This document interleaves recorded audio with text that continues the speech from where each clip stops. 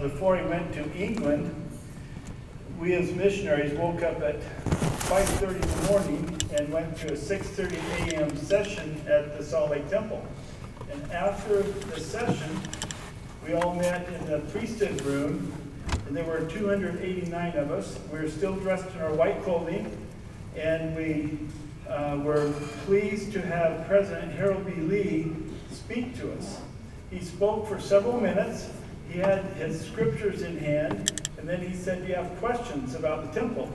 We were in the temple. We could ask whatever we wanted that was appropriate. And so we as sisters and elders, all young, inexperienced, new at the temple, started asking President Lee questions. And what I found remarkable is time after time, he would say in response to our question, "Oh, that is in," and then he'd flip his page, "That's in Deuteronomy," and he'd read a passage. "That's in Isaiah, that's in Matthew, that's in Revelation." And he did that for several minutes. Not only was I impressed with his knowledge, but I was impressed that so many things about the temple are revealed in the scriptures. And I really, really invite you to study the scriptures and study the living prophets and to learn more about the temple. And this reminds me of something that happened in 1992 on BYU campus, here on campus. We had organized a conference on ancient temples, and we wanted 2 keynote speakers, one in the morning and one in the afternoon, to try to keep the audience present. The keynote in the morning was Elder Mary B. Hanks. And Elder Hanks was recently an emeritus general authority, and more recently he had served as the president of the Salt Lake Temple. And he really understood temple and temple doctrine, obviously. And the afternoon keynote was Brother Hugh Nibley. So here's the story that Elder Mary D. Hanks told, and it was so remarkable that it was also kind of humorous that we published it in his article under his name. And Elder Mary D. Hanks, while speaking of the temple, he said this: "There are only 2 that really understand the temple." And he said, one is Hugh Nibley, and the other is God. I found that to be remarkable. And Brother Nibley was a great temple scholar, well respected by members of the faith and members of other faiths and so on. And just a little funny note, Brother Nibley, I was privileged to edit one of his books in the collected works of Hugh Nibley. And on one occasion in the ballroom of the Wilkinson Center, he was giving a presentation. And I was sitting next to him, and I said, "Anything I can get you before you give your presentation?" He said, "Yes, I would like some water, please." So I ran over to the Cougaree, got him a water, brought it back.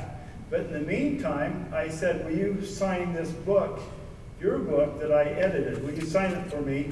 So I gave him the water, and he handed me the book, and it said this: "To Don, thanks for the water, Hugh Nibley." And I was hoping he'd write something profound, and I guess that was profound. So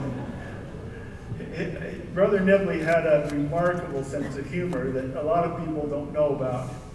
Now we're going to talk about the temple again, but we're going to talk about one item that was stored in the most sacred spot of the temple, the Holy of Holies, in the most sacred piece of furniture, and that's the Ark of the Covenant. And that's Aaron's rod. It was stored in the Ark of the Covenant with the tablets of the commandments and with a bowl or jar of manna. These are 3 remarkable things that all testify of Jesus Christ in some way or another that were found in this most sacred spot of the temple. So let's look at Aaron's rod.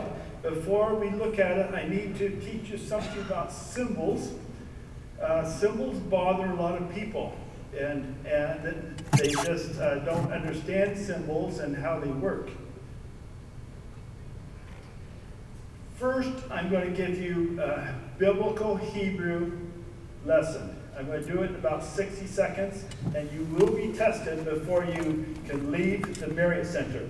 So we'll look at this, Genesis 1:1, as a sample. In the beginning, God created the heaven and the earth. In Hebrew, they put words together. So in the beginning is one word, the heaven is one word, and the earth is one word. They put them all together. They don't use vowels in ancient Hebrew, so you have to read this. In the beginning, God created the heaven and the earth. They don't have uppercase. So God is in lowercase, and they don't have punctuation, so you have to take away the punctuation. You read it backwards. So you look at this from right to left. Actually, English is backwards, Hebrew is correct, but a lot of English speakers think that Hebrew's backwards, and they say Hebrew's backwards. But Hebrew's been around a lot longer than English. So read it from right to left. In the beginning, God created the heaven and the earth. Everyone fine so far? And then the next thing is you have to learn new words in a new font. So in Hebrew it's Bereshit bara Elohim. Elohim is the word for God. Here it's the third word from the right. Et hashamayim ve'et ha'aretz. The heavens and the earth. So that's your Hebrew lesson. Come take Hebrew from us at BYU. Now, symbols. Elder Holland, Jehovah used an abundance of archetypes and symbols. An abundance. Indeed, these have always been a conspicuous characteristic of the Lord's instruction to his children. Examples of those figures, especially prefigurations of Christ, are present throughout the pre-Messianic record, meaning the book of Moses, Abraham, and the Old Testament. Moses, like Isaac, Joseph, and so many others in the Old Testament, including females like Hannah, Abigail, and Eve, was himself a prophetic symbol of the Christ who was to come. There's another one. This is from 2 Nephi 11:4. Behold, my soul delighteth in proving unto my people the truth of the coming of Christ. It's interesting, he says the truth versus just the coming of Christ. Apparently, there were mistruths around at that time. Can't imagine. And all things which have been given of God from the beginning of the world unto man are the typifying of him. Notice it says all things, and I've underlined it. Not some things, but notice also it has to be given of God. So if it's man-made, you can't count it as a type of Christ. So I want to tell you how difficult it is to understand symbols. And then we're going to look at the symbol of the rod of Aaron in just a minute. One of our daughters, when she was about 4, we were having a family home evening, and we taught her and the other children about the emblems of the sacrament. The bread represents Jesus' flesh, his broken flesh. The water represents his blood. I failed as a teacher to my own daughter. The next Sunday, she didn't partake the sacrament. And the next Sunday, and the third Sunday. And she's 4. So I quietly at home later, why aren't you partaking the sacrament? I noticed that. And when she's 4, I know it's not because she had committed a bunch of sins and been in to see the bishop and so on. And she said, well, Dad, I don't want to drink blood. So she took that symbol as literal. When I was trying to explain it as a symbol, I had failed to explain it properly. I want to tell you there's a brother who I home taught in 1989, faithful member of the church, and I had a home teaching lesson on symbols of the temple, dealing with appropriate symbols that I could talk outside the temple. And he told me at that time in his home, I don't believe there are that many symbols in our temple. Now, if you're here last hour, I gave you a quote by President Nelson that said, that's just the way God teaches with symbols. So Brother Gardner said that, and I thought, okay, no problem. I saw him about 20 years later when he was not, I moved from the ward, and he was then going to the temple 4 endowments per day. He was a widower, and he'd go 4 endowments per day and then come home. That was his life after he lost his wife. rather than watch cartoons or watch TV or sports or other things. Not saying that any of that is bad, but he chose to go to the temple. And I passed him somewhere, and oh, hi, Brother Gardner. And he said, you remember that lesson? Oh yeah, 1989. Yeah, I remember it. He said, the temple's filled with symbols, and now I understand them. So I just keep that in mind. Here's a passage that one time I took 20 minutes to explain, and I'm going to do it in about 90 seconds, and explain it. And behold, meaning and pay attention, all things, notice that thing, all things that we saw in the other passage, have their likeness, and all things are created and made to bear record of me, Jesus Christ. And then he explains both things temporal, things spiritual. Then he explains things in the heavens, things on earth, things under the earth. And then he says, all things bear record of me. So that when he says all things bear record of me at the beginning and the end, the literary name for that is enveloping. It's a literary thing, and it's for emphasis. He's repeating it twice. So with that in mind, here's the two I gave last hour. President Nelson, I'll be quick here. God's way is ancient, rich with symbolism. Elder Whitney, God teaches with symbols. It's his favorite way of teaching. And if you look at all the ordinances, look at every ordinance, it has a symbol or symbols. Every ordinance. Just think about those. Temple, baptism, sacrament, other ordinances. Now the words type and shadows are in the scriptures. Those are scriptural terms. So it's not a term that we as scholars are superimposing on the scriptures to understand them. Shadow, type, look at Mosiah. And many signs and wonders and types and shadows showed he unto them concerning his coming. Now I'm leading up to this. Here's shadows. What does it mean, shadows? It's easy. You know what a shadow is. Here's 4 examples. So I'm going to tell you something now, and I don't want you to be alarmed or misunderstand me. The airplane is the shadow, typifying or pointing to Christ, who's the actual airplane. So Moses is the airplane, Eve, Abinadi, Job. They're the shadow of the real thing, not the real thing, but the thing that made the shadow, Jesus. Now, I'm not saying Jesus is an airplane, don't misunderstand me. In the 1980s, I taught, in my stake, I taught the stake presidency and the high counselors every other Sunday at 6 a.m. lessons from the scriptures. And once I was teaching about Christ as the waters of life. After I taught, one of the brothers came up to me quietly, so he wouldn't embarrass me, and said, Brother Perry, sorry, Jesus wasn't waters. He's a real person. And so you have to understand, we're talking symbols here. I know Jesus wasn't water. That's a symbol that points to Jesus and something dealing with his ministry and his atonement. So this is shadows. I hope I explained that well, and maybe I didn't. I tried. What are types? Types comes from the Greek word. If you have a hard instrument, like a hammer with a waffle edge to it, a 20-ounce hammer, and you hit a piece of wood, it'll make that impression in the wood. So you have a typewriter and you have types. And those all make impressions. So on the right-hand side, if you have a T on a typewriter, you push T, and there's a ribbon and paper, and you have several T's. So the archetype, the head type is Jesus, but you have all these symbols or types and shadows that point to him. Not only prophets and mighty sisters, but you also have the Day of Atonement. It has prefigurations, Leviticus 16, that point to Christ. You have the Passover and the Passover lamb, Exodus 12. And other things point to Jesus. The altar sacrifice. So I'm trying to set this up. This is a famous type. It's Israel and the fiery serpents. And the brazen serpent. Just, brothers and sisters, just peek.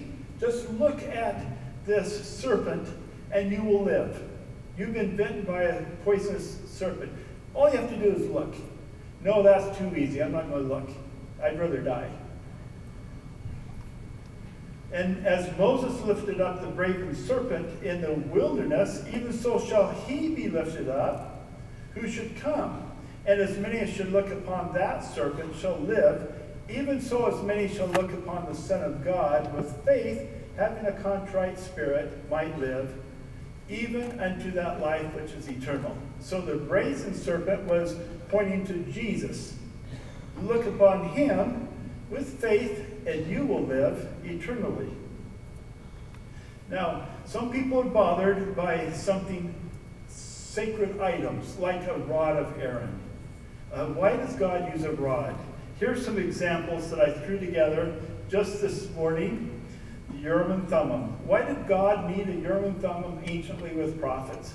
Why did Joseph Smith need a Urim and Thummim? Why was Elijah's mantle so powerful? He took it and he struck water of the Jordan River and it split. And then he walked across on dry land. Coming back, Elisha, his successor, did the same thing with the mantle. Why did they need a mantle? Why not just say, separate to the waters? Sacrificial altar, incense, Paul's handkerchiefs, Ark of the Covenant, the showbread, white stone, sacrificial animals, anointing oil. Why physical, tangible things in the scriptures? Why sacrament bread and water? Why the high priestly vestments? So God does use those. That's my point. So now let's get to this. Notice Psalm 23. Psalm 23:1 starts out, "The Lord is my shepherd."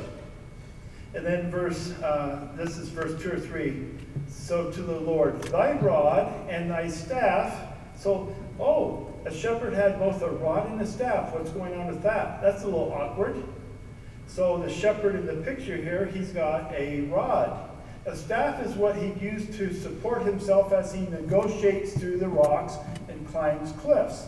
Now, I do Dead Sea Scrolls research at BYU professionally, and so I've been to Qumran where the Dead Sea Scrolls were discovered by a shepherd. And if you've been on site there are lots of boulders and rocks, and he was with his sheep when he discovered the first set of scrolls from Cave 1. So a shepherd has a staff as a third leg. He has a rod also to discipline the sheep, to count them when they go in the sheepfold, and for other purposes, and to guide them. When I say discipline, that came out wrong. I don't mean to strike them. A shepherd would never strike them. But maybe to guide them, if it's going this way and you want it to head to the sheepfold, maybe you gently touch its neck this way. So they had a rod and a staff, but we're going to talk about a rod. Now, I Googled Aaron's rod, and this is what I came up with. And it's a little dangerous to Google things, but I was... you always have to be careful and so on, but this one was a safe one, and so I came up with Aaron's hot rod. So, all right, let's find out about the rod. So follow along with me. We're going to read from the scriptures. There's these three: Korah, Dathan, and Aviram, plus 250 rebels sought the priestly offices. Remember, only Aaron and his sons and grandsons and great-grandsons for 1,300 years could go into the temple. So the other Israelites, other 11 tribes, and the Levites who worked from the family of Aaron and all the sisters probably said, what's going on in the temple? Why can't we go? For 1,300 years they couldn't go. As you know, now in our day, the full temple blessings go to sisters and brothers have priestly ordinances, washings and anointings, priestly sacred vestments, all can go into the celestial room, all together, and so on. But they were seeking it, priests, so that's what this whole thing is about. Earth swallows 3 rebels and their families. That's the reaction. Fire from heaven consumed the 250 rebels. Now, if you can get your youth to read the Old Testament end to end several times, then they'll understand better how God operates with humans. and humans who are transgressors and so on, and how he says, come unto me in the Old Testament. There's probably more come unto me and return to me in the Old Testament than the other scriptures. But they just see this. They say, wow, God's hard. Israel murmurs against Moses and Aaron for killing the people. What's going on? They had a righteous desire. They wanted to have the priesthood so they could go in the temple. What's wrong with that, Moses? The Lord plagues Israel, and 14,700 die. The Lord commands Moses, and here's how he's going to handle them. Each of the 12 tribes have a rod. The tribal leader had a rod, maybe with his name on it. So think of the 12 tribes of Israel, and think of Genesis 38, Judah and his rod, the Tamar story, which is amazing. So each of the 12 tribes take a rod, one rod for each of the 12, and write the name of the tribe on each of the 12. So Gad and Reuben and Simeon and Joseph and so on. Then take the 12 rods and go into the Holy of Holies. Now only Moses could go in the Holy of Holies, or because he held the Melchizedek priesthood, or the high priest could go in the Holy of Holies. The high priest could only go once a year on the Day of Atonement. Leviticus 16. So take the 12 rods in the Holy of Holies. Now the story also all of a sudden has a temple element. And then this is what the Lord said. The man's rod whom I shall choose will blossom. So you'll take this dead stick, put it in the Holy of Holies, go get it in the morning, and it'll have a blossom on it. And I will make to cease from me the murmurings. So on the morrow, Moses went into the temple, tabernacle, the rod of Aaron to the house of Levi. So one family from the tribe of Levi was budded. And it brought forth buds and bloomed blossoms and yielded almonds. It was a little almond tree. This little stick became an almond tree. Now I want to go back and tell you, look at number 8. The man's rod whom I will choose will blossom. This is a gift from God. He always just gives us more than we deserve. So take those in, Moses, and I'll have one rod blossom. But look, when he brought it out, not only did it blossom, but it had buds on it, and it had almonds. I'm going to show you pictures in a minute. But first, and the children of Israel spake unto Moses, saying, Behold, we die. We perish, we all perish. God knew what to do for Israel, who is rebelling and murmuring. Let's go back a bit and see what happened. Number 2, the earth swallowed the rebels and their families. Israel says nothing. Oh, okay. Fire from heaven consumed 250 rebels. Israel says nothing. The Lord plagues Israel and 14,000 die. Israel says nothing. Come out of the temple in a rod that has buds, blossoms, and almonds. Israel says, we're goners. We all perish. Do you find this to be amazing? God knew exactly what to do for Israel that would convince them. Take an old stick, bring it to life, but make it an almond tree. I'll tell you why an almond tree in a minute. Why not an apple tree? How about Golden Delish? How about cherry trees? Cherries, and so on. So here's almond. This is what it looks like with buds. This is when the bud turns to blossoms. This is an almond branch with almonds ready to harvest. So this dead stick had all 3 of those at once.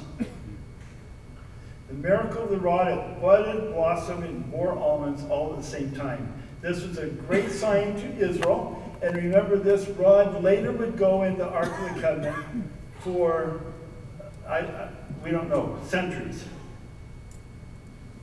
Now, here are 2 artist renderings of Moses presenting the rod to Aaron and the reactions of the other tribal leaders. I found another one, but it's too cartoonish, so it's hidden. You won't see it. Okay, the rod is a symbol of the tree of life. The rod's a branch from the tree. Jesus is the branch. It was stored in the ark, as I told you. This is the Ark of the Covenant made by President Jason Cotter and his team in Meridian North State of Idaho. So the Ark of the Covenant, the Holy of Holies, take the lid off. You see the tablets. You see the rod of Aaron, and you can barely see the bowl. You can't even see it in your picture. Sorry about that. But it's stored in the Holy of Holies. So here's one of the symbols of Jesus that you might have missed in your study. There's a Hebrew word, shaked. Shaked means almond or almond tree.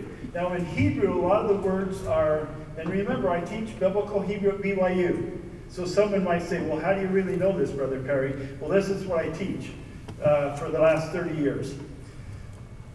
Shaked has a special meaning that suggests the resurrection. The Hebrew word for almond and almond tree is shaked, and the verbal root denotes to wake up early, because the almond tree is, quote, so called from its early waking out of winter sleep. The almond tree is the first to wake up after the winter. It's the first to blossom, and it does so before peach trees and apple trees and so on. And so as an almond tree, remember, we read a passage. We read two. All things typify Christ. So here's a good exercise for you. All things created of God. So it has come from God. Sometime look around the natural world and say, how does that typify Christ? How does this and how does this? Now, I'm going to change for just a little bit and tell you something here. In my opinion and my research of ancient temples, the rod of Aaron is so powerful of a symbol, and it was powerful. Remember, it stopped Israel from murmuring, and remember, it's put in a sacred spot. That kings and queens from different nations had a special scepter, which is a rod of power, an instrument of power like a rod. And here you have Queen Elizabeth II on the left. This is in 1953, maybe. She's the present reigning queen. I think she's doing a great job myself. But this is her younger days. She has in her left hand, cupped hand, an orb. It represents the world. So she has so much power in the world that she can hold it in her cupped hand. And in the right hand she has a scepter or rod of power. Notice Queen Elizabeth I on the right hand has an orb, and her left hand is covering it like this. Represented, the orb represents the world, so she has power. She has so much power she can hold it in her hand. And then a scepter in the right hand. I don't think I'm too far off here. This is a later interpretation, but I've got more. This is our King James, who gave us the King James Bible, meaning he's the one who said, yes, go for it. In his right hand, it doesn't matter right or left, he has in his hand the orb, and it has a cross on it. And then he has in his left hand a scepter, or a scepter of power. He has a king. Now there are several scholars, just so you know, non-Latter-day Saint scholars, who have studied ancient temples from the Bible and said kings and queens in Europe and other places have copied things from the Bible and from the temple. For example, Solomon, King Solomon, was anointed with olive oil, and we think he is washed at the spring Gihon. And when he was, after the anointing, the people shouted out, God save the king, 3 times. When Queen Elizabeth, and I studied her coronation and watched part of it's in black and white from 1953, after she was anointed, and they put a canopy over that, they didn't show that on the TV. But she was anointed, And after she was anointed, and after the coronation, people yelled out 3 times, "God save the Queen." And there's a great Jewish scholar named Raphael Patai. And it's not Raphael after the Ninja Turtles. Some people want to know. And he wrote a great article that I read years ago. I think it's called Hebrew Installation Rites or something. And he showed how modern and pre-modern kings and queens borrowed and copied things from the ancient temple to include in their ritual. So the queen on the left had 2 or 3 robes she's put on at different parts, sacred robes as part. Not going backwards. So notice the crown is after the high priestly crown. That's what some scholars say. I'm just telling you what some say. Now, I don't know about this. I don't want to offend anyone. Some say that the water witching rod, and I studied this a little bit, and I don't fully understand it, and I know some people still use it, and someone could explain it better than me, and I might get it wrong, but some say they use this, and somehow it shows where they should dig the well and where there's water to dig the well. And they call it apparently a water witching rod, but it's some kind of rod of power. Now, did you know there are 3 in our dispensation who had a rod that was compared to Aaron's rod? I don't know if you knew that. Let's first talk about Oliver Cowdery. This is a painting that was reproduced and it's found in the law school here at BYU. And I talked to a sister who studied garments and clothing from that period, and she said this might be dark brown and not black. It looks like black in the photograph, but it might be dark brown or dark gray. And she told me all sorts of things about his vestments that I found interesting. Oliver Cowdery, when I was growing up, I think I misjudged him. And on my way from Woodland Hills to Provo this morning, I was listening to the scriptures on CD, the Book of Mormon, and it says, it has a great passage about don't judge people. And I found I'm the worst judge ever. Usually if I judge someone, it's totally wrong. I don't have enough information. So I think I learned something in seminary that was wrong, and I grew up thinking that Oliver Cowdery probably something is wrong with him. What's wrong with him? Why would he speak against the prophet Joseph? Why would he leave the church? But in my opinion, in my studies, whatever happened then, he's in full fellowship now. He's a good guy. For some reason, I maybe mislabeled him. So notice these 2 scriptures. The first is from Doctrine and Covenants. Now, this is not all a gift, for you have another gift, which is the gift of Aaron. So notice the name Aaron here. So there's a tie to Aaron. Behold, it has told you many things. What is this gift of Aaron that has told him? Behold, there is no other power save the power of God that can cause this gift of Aaron to be with you, and you shall hold it in your hands. This is a little bit of a puzzle in our Doctrine and Covenants. Okay, what gift of Aaron did he have that he can hold in his hands, or is this some kind of symbol? So if you turn to the Book of Commandments, 1833, this is what it says. Now this is not all, for you have another gift, which is the gift of working with the rod. So now we have a connection to the rod. Behold, it has told you things. Behold, there is no other power save God that can cause this rod of nature to work in your hands. So now it explains a rod. Now I've got more. So I'm introducing this to you slowly. Brigham and Heber had a rod. Now, you may recall that Heber C. Kimball served in the first presidency with Brigham Young. You may also recall that of the 12 apostles, these 2 did not lift a hand against the prophet Joseph. They remained steady and faithful and did not oppose They did not leave the faith and did not speak against the prophet. Brother Kimball, this is Sarah M. Kimball, showed me a rod that the Lord through the prophet Joseph had given to him. He said that when he wanted to find out anything that was his right to know, all he had to do was kneel down with the rod in his hand, and that sometimes the Lord would answer his questions before he had time to ask them. Now, we'll come back to this in a minute. Notice this. Behold, it has told you many things. President Young received a similar rod from the Lord at the same time. Notice they got it from the Lord. They claimed that these rods were given to them because they were the only ones of the original 12 who had not lifted up their heels against the prophet. End of quote.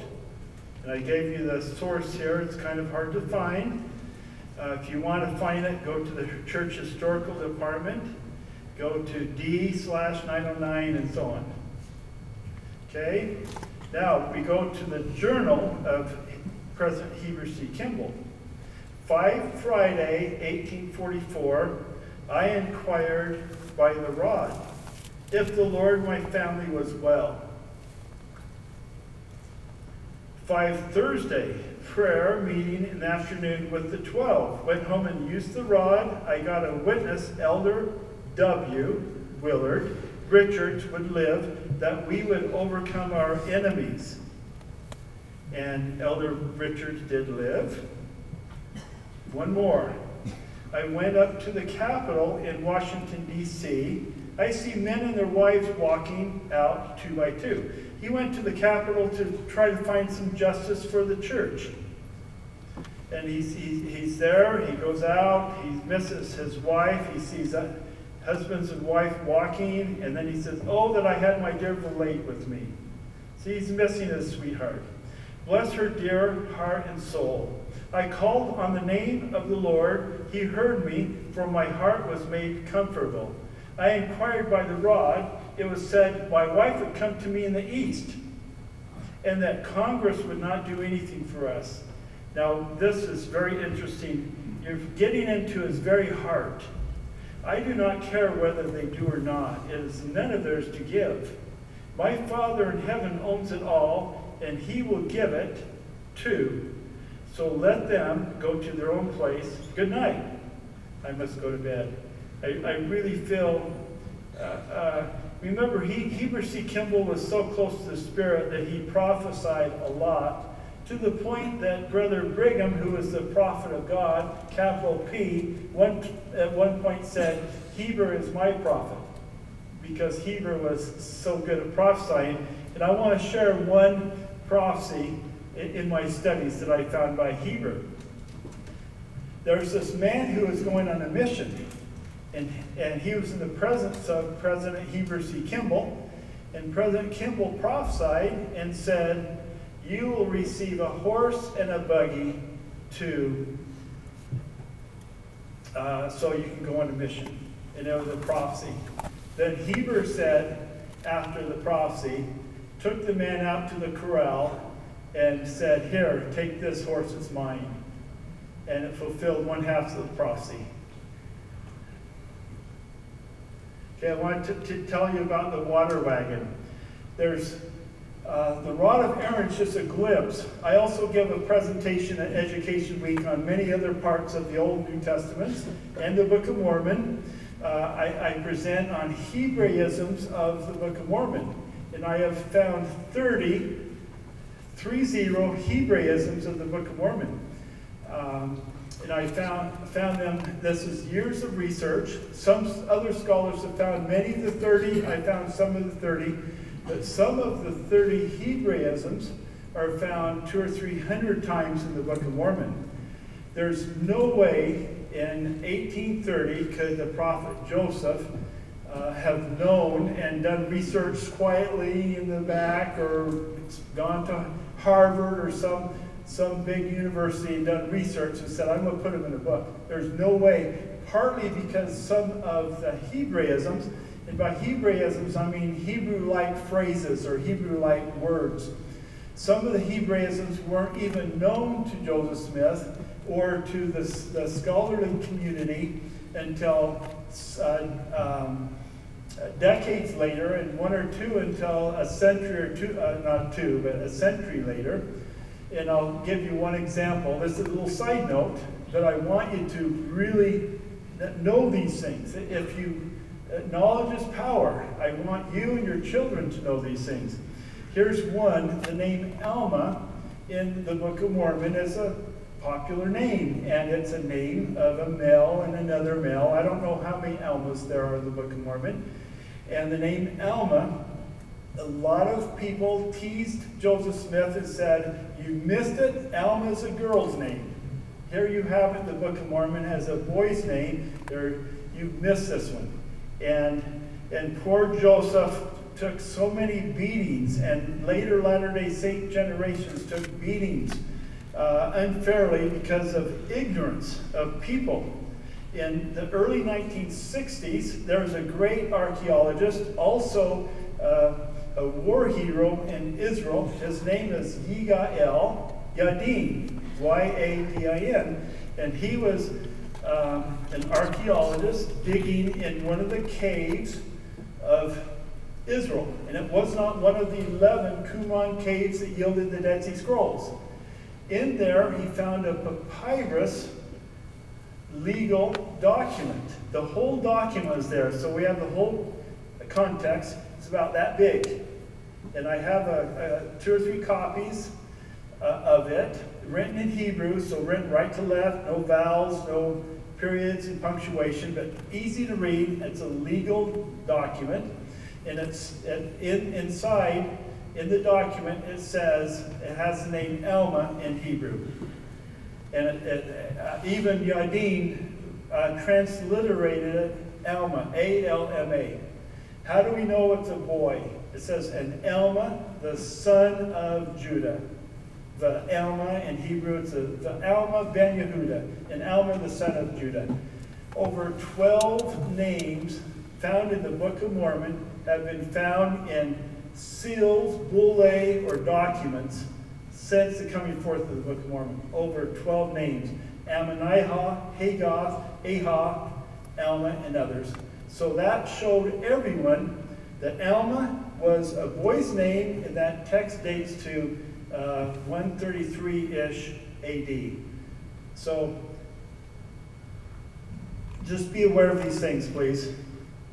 Now, I started with Jonah. I want to tell you this really quickly. I'm watching the time. I'm aware of the time. Jonah, a lot of people through the centuries, and this is not an attack on our faith, it's an attack on Jonah and the Old Testament, said there's no way a man can live in a fish for 3 days and 3 nights. There's no way. He wouldn't have oxygen, or the teeth of the fish, or whatever, or the digestive acids would kill him, or whatever. And there's research done that found that there were 2 men who were swallowed by fish and that lived 2 or 3 days. But both of those researches, and that's in the last 100 years, 150 years, showed that the story is made up. That go deep into the story, someone made it up, a sailor made it up or something. So when you read Jonah 2, and you read it in the Hebrew, and you find out that Jonah was actually dead in the fish. And then when he was spit out after 3 days and 3 nights, God brought him back to life. And that makes so much more sense. So the knowledge really is power to understand these things. There's a Hebrew word in Jonah chapter 2. It's Sheol.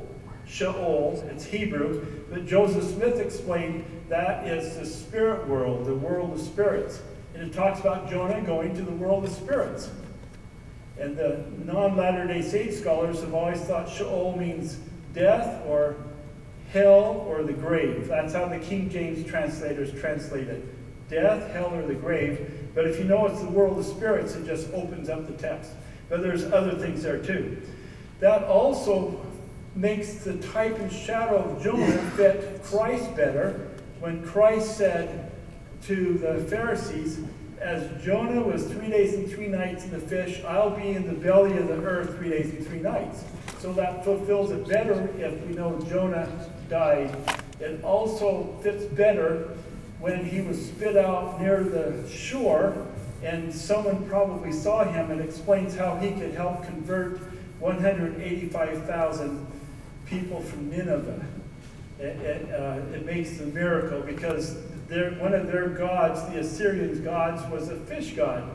And if you have a female fish, and it's a female fish, we know that from Jonah 2, spit out this guy and then he comes back to life, they thought it was their god, the fish god, making someone, giving birth to a man. So they listened to him. All right, that's way off. I've got to tell you about the water wagon. Elder Boyd T. Packer told this story, and I'm going to liken it unto you and the Bible. And it goes like this.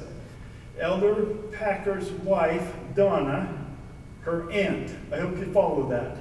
Elder Packer's wife's aunt was in Brigham City. And I think they still have a celebration every year similar to this. And this was around 1905 or 1906.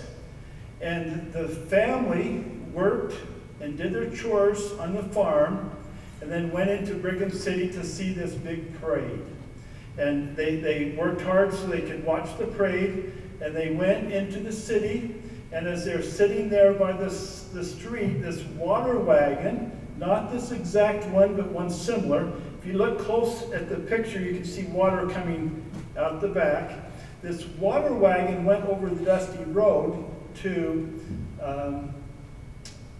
take the dust, moisten the dust, so that when the parade came through later, with all the horses and the oxen and the carts and the wagons and whatever they had back then, when it came through, it kept the dust down so it wouldn't cover all of the spectators with dust. So this family watched the water wagon come through, the water spread out on the dusty road, and then the family went home. And they said, that was a great parade. They thought that was the parade. These nice horses and a nice wagon and the most recent advanced technology. Water coming out of this water barrel in a wagon, and wheels. It had wheels on it. And it probably had comfortable shocks for the driver and so on. So here's what I want to invite you, please, both with the temple and the scriptures, and not just the Old Testament. We've been talking about the Old Testament, but all the scriptures. I invite you, please, to study the scriptures and get to know the scriptures really, really well. Knowledge is power, and when you get to know the scriptures, and then if something comes up in your life by someone else who's questioning something or questioning something President Nelson's doing, you'll have a bigger context. So I'm inviting you to see the whole parade in the scriptures and not just glance at it and see the water wagon. And I'm not quite done. I need to read to you what President Benson said. And this is, I've been speaking about the temple, the rod of Aaron, and the Ark of the Covenant, and so on. This is President Ezra Taft Benson. And I need my glasses, one moment. Okay, his mother was Sarah Dunkley. Anyone remember, wasn't President Benson from Emmett, Idaho? Sound right? Okay. His mother was Sarah Dunkley Benson, and she tried to teach little Ezra, who later became a prophet, about the temple and its importance. So this will fit in with this.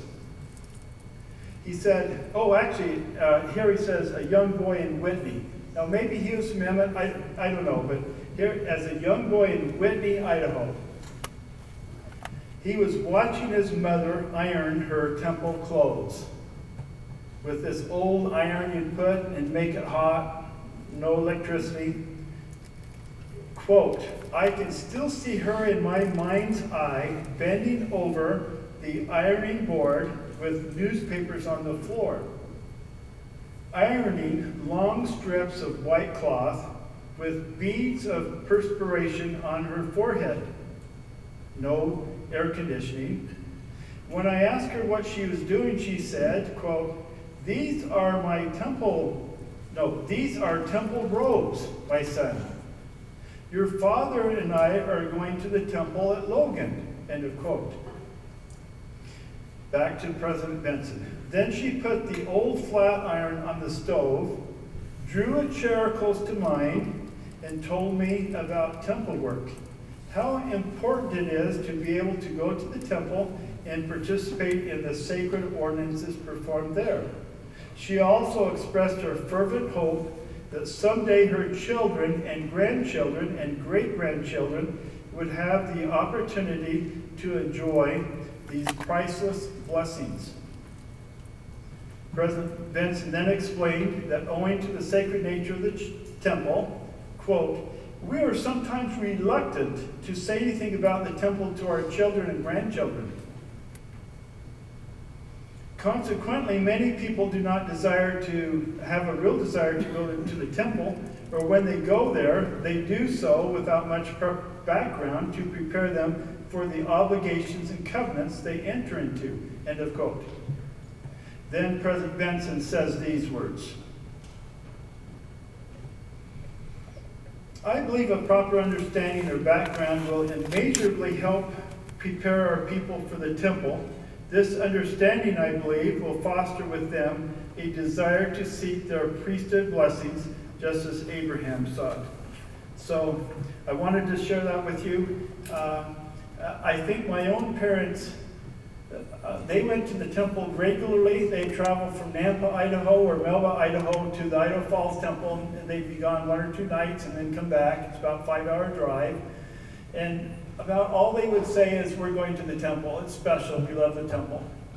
And but I think now, Elder Bednar said, there's a lot of things we can tell about the temple. We can't explain explicit things about the temple, explicit covenants and wording, but there's a lot we can tell about the temple to prepare our children for the temple. So, dear brothers and sisters, it's been a privilege to be here. There are hundreds or maybe thousands of types and shadows of Jesus Christ in the scriptures. All things typify him. So as you walk through this beautiful campus, look at the trees, look at the leaves, look at the roots, the grass, the soil, look at anything God made, the clouds, and see, how's that typify Jesus Christ? I know Jesus Christ is our Redeemer and Savior, and I testify to you that he is the central figure of the temple. Him and his, capital H-I-M, he and his atonement are Jesus Christ focused. In the name of Jesus Christ, amen.